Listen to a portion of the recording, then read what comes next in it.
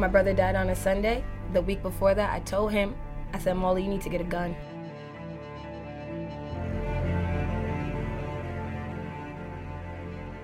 Maybe it was intuition, the way an older sister sometimes just knows. That's the way it was for Divinity Gaines on that day in February of 2016. Standing in the hallway of her brother Jamal's store, she just felt like something bad was going to happen. The last conversation I had with him was in the hallway where he died, and I told him, you need to get a gun. You need to have more protection. It was not supposed to be this way, this talk about danger, the possibility of death. Jamal Gaines was an entrepreneur, and everyone called him Molly. At 21 years old, after overcoming a terrible car accident and an eye disease that left him partially blind, he was a successful small business owner living his dream, a dream he'd had since he was a boy. This is his mother, Tina Wilson. He always did everything his own way. Doing it his own way. A young black man growing up in Rahway, New Jersey, he turned his lifelong love of sneakers into his own store. Until that night in February 2 years ago, when what his sister feared could happen, did happen. And I see yellow tape, and I just get out the car and I just start running towards the store. I open the door to go into the shop, and then the cops grab me. And still no one's saying anything. And I'm like, what's going on? What's going on? And they're just like, oh, just wait here. And I'm like, what are you talking? No one's saying anything. And I finally looked at this cop, and I'm looking in his eyes, and I'm like, can you please tell me something? What's going on with my son? He's like, I'm sorry, your son is dead.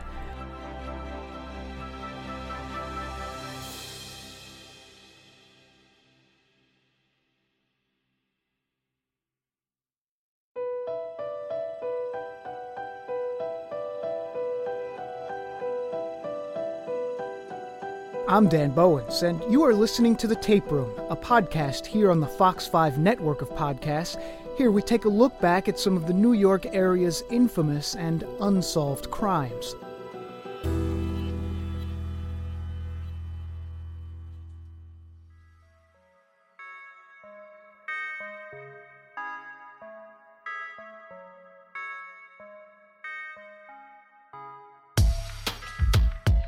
To understand what happened to Jamal Molly Gaines, you have to understand what it's like to be a sneakerhead, the business of buying and selling the hottest sneakers on the market.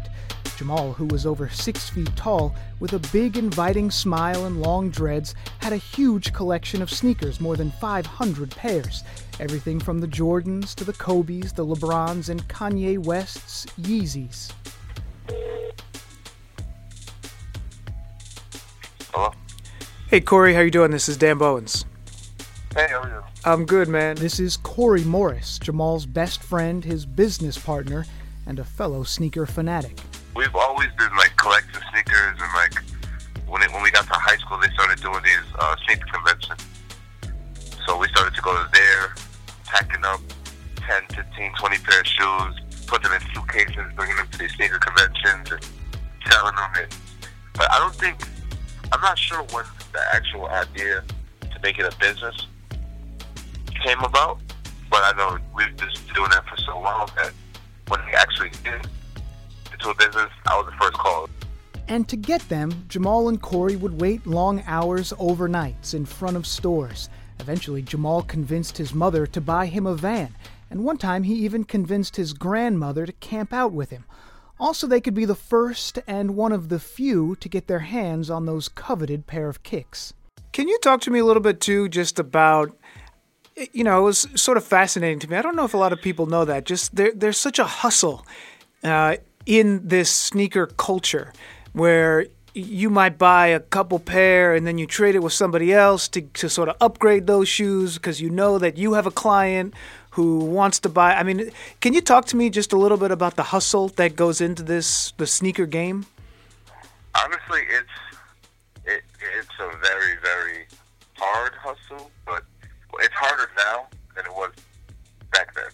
Because back then it was all supply and demand. Everything was limited, so if you had the resources, then you had and getting the resources was all money. If you put a little extra money in this person's pocket, then they made sure they took care of you on this day. When everybody was going crazy for it, you would be that guy. So it goes to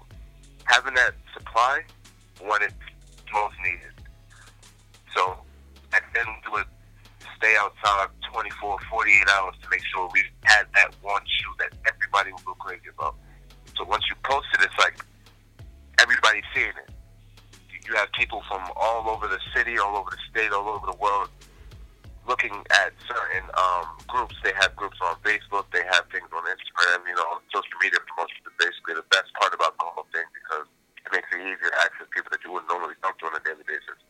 So once you're posting these things and everybody's seeing it, it's like, all right, I know he has it. I may not have it, but at some point, when I do get to that point, I'll make sure I contact him because I know he's good for having these limited, crazy releases that everybody wants. If you got one of those shoes, like let's say they released 20, 30, 100 of them, you know that's going to be valuable. I mean, you sort of get that, and you can, because you've waited or you've put a little extra into getting it, can you then flip it and make money off of it? Oh, yeah, you can make a whole bunch of money off of it, depending on how limited the shoe is.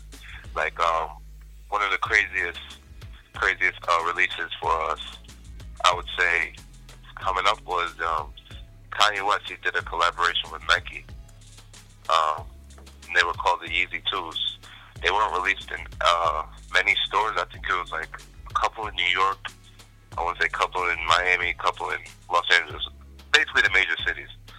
And but in those stores, they only have like 20 pairs. There's people outside camping for weeks. So that was just one of those things that you just have to pray to God that you catch it online because they were releasing for $245. So now, after that release date, or after that time, they usually drop at 8 a.m. in the morning. After that time, it was $245, and you're reselling this shoe for $3,000 easily. Same day, no questions asked. $3,000 you could buy a shoe? Yeah. Well, I mean, why would anybody pay the $3,000? Because they know that that's just the only one or two that are out there? Yeah, it's how limited it is. It's reputation, it's style. People want bragging rights, basically. Almost entirely a cash business, buying and reselling, simple supply and demand. It started small, but eventually Gaines started turning a profit, though occasionally it could get a little dicey. Again, Jamal's sister, Divinity. I remember one time I had to do it. He asked me to do it for him because I work in the city, and he said, Didi, you're going to meet this person. Stay on the phone with me the whole time. And I'm on the phone with him, and I trust him. I did it. I mean, it was scary because he's meeting people. These people know he has a lot of money. They know what he's coming with. You can't trust anybody. And after graduating high school and a week-long stint in college, Jamal, still a teenager, sold off most of his 500 shoe collection. It will become a down payment on his first store. But after a few months, it didn't pan out. It's funny because after that first sneaker store ended, the grind, it came back 10 times harder. And then from there, once that sneaker store shut down, everybody gave up on him. They were looking at him like a criminal, like, who is this? He felt like a failure himself. But he wasn't going to let that stop him at all. And that's how he got the next sneaker store. If it wasn't for the first business clothing, there would be no way in hell the second one would have happened. And he would have created the business relationships he did. Because now he wasn't able to, not to say be lazy, but sit in the store. Now you have to go network. You have to beat these streets. You have to be at every sneaker convention with the hottest kicks and continue to grow your name. And that's why people would gravitate to him. He read those self-help books from entrepreneurs like Tony Robbins and didn't give up.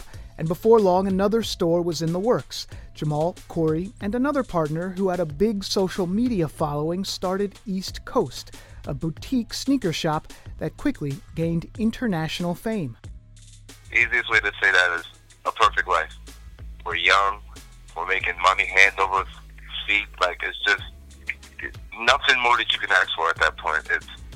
You're that's fun in business. You don't argue, we don't have arguments, we don't sit here and go back and forth with each other about money because we've been doing this before there was even money in the picture.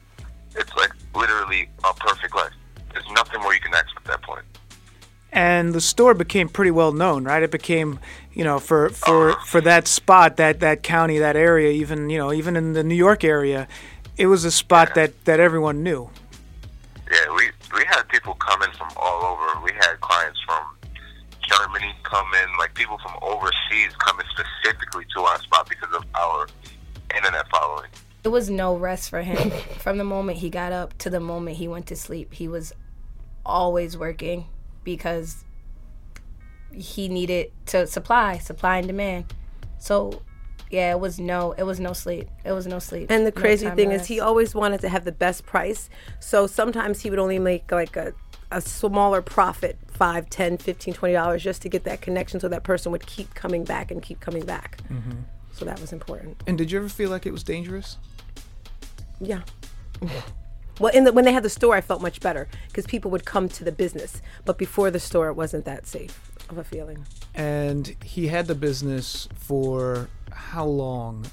How long did he have the business? And 2 years. So it was open. He was doing well for 2 years. Mm-hmm. They started to think about, and they had a second one. Open a second store. So they must have been doing pretty well. I mean, it was getting. They were actually going to expand. I'm sorry. They were going to expand because they didn't have any room for the sneakers. There were so many sneakers, they didn't have enough. And they were thinking of making an upstairs, like knocking it down or going back. That was the thoughts. It was to the point that it was like unrealistic, the things that they had in the store. I'm looking at his Instagram now because before he died, the last pair of 4 shoes that he copped was the Yeezy collection. So all 4 of the Yeezys, these are my names are... Yeezy is a Kanye shoe. Kanye shoe. Air Yeezy shoe. 2 set. Size 10, brand new. Looking to get Yeezy to sign them.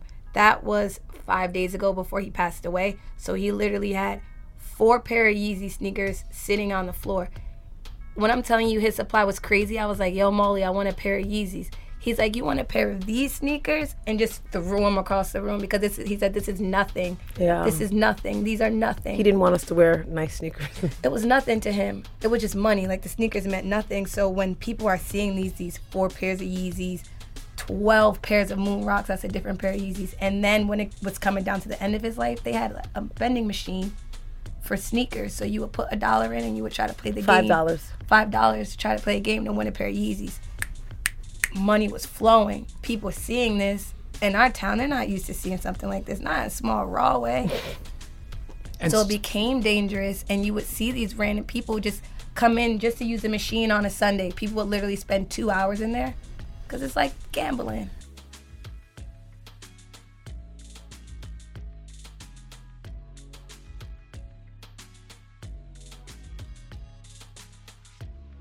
Maybe there were warning signs, like that time when someone tried to rob the store. Safety concerns, I mean, we just talked about there's a lot of cash moving back and forth. I mean, did that sort of, like, did that creep up on you a little bit? Yeah. It kind of did. We had a prior problem in a situation like what happened the day he was murdered or one of the cases where somebody came in with a fake gun and tried to rob our store because at that point people were seeing the amount of people that were waiting outside and the amount of money that was being made. We're a cash-based business. So it's like, after that we kind of, started to take more precaution of what we're doing as far as where we're keeping money and stuff like that. Still, Rahway, New Jersey is a safe town. 25 miles outside of New York City, not much violent crime there. So when Jamal, Corey, and some friends decided to hang out at the store after work, nobody thought twice about it.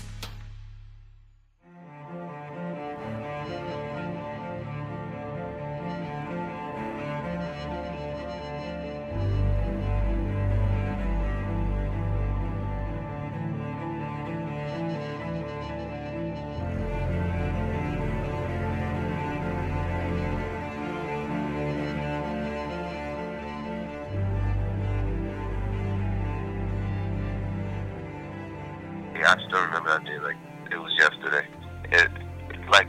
Just another regular day. Well, shop closes. We had a good day that day. We're all just hanging out in the back. Like, nothing out of the norm. Nothing that would even give us a thought that something like that was about to take place.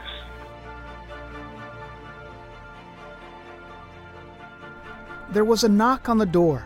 What happened next happened fast. Men with masks, guns, a scuffle, and Jamal defending his store, his dream. So when I'm watching this video, I see him sitting there, and the guys open the door, and he just pounces on him like an animal, and I'm just seeing him fighting, and they do the one shot, and they shoot him again. He's still fighting the whole time, and I'm just smiling because I'm just like so proud of him, and he's just like, not giving up at all.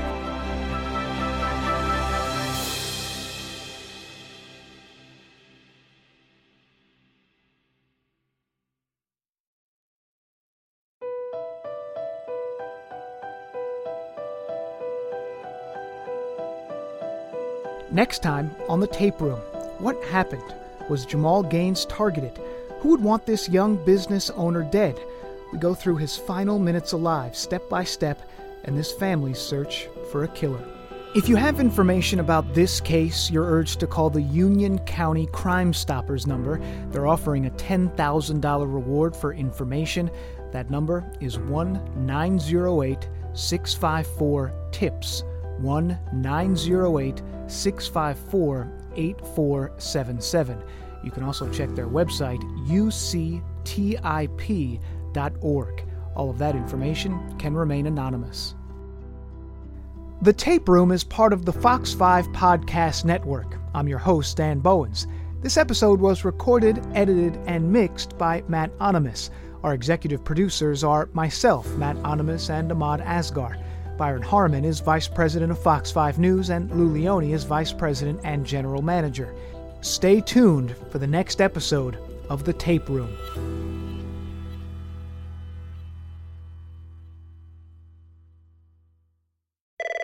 Hi, Fashion Hotline. Help. My family's New Year's resolution is to be more active, but we could use some new styles for motivation. Run into Old Navy. Old Navy? Yup, right now. All Old Navy active styles for the family are up to 50% off. Kick it into gear with leggings, mesh tees, and more. Up to 50% off? Ooh, I'm feeling motivated already. Tops start at just $7 for adults, $6 for kids, with compression leggings and active pants from $15 for adults, $12 for kids. Kids, get a move on. We're going to Old Navy. Hurry in for up to 50% off all Old Navy active right now at Old Navy and OldNavy.com. Valid 1/3 through 1/10. Excludes in-store clearance.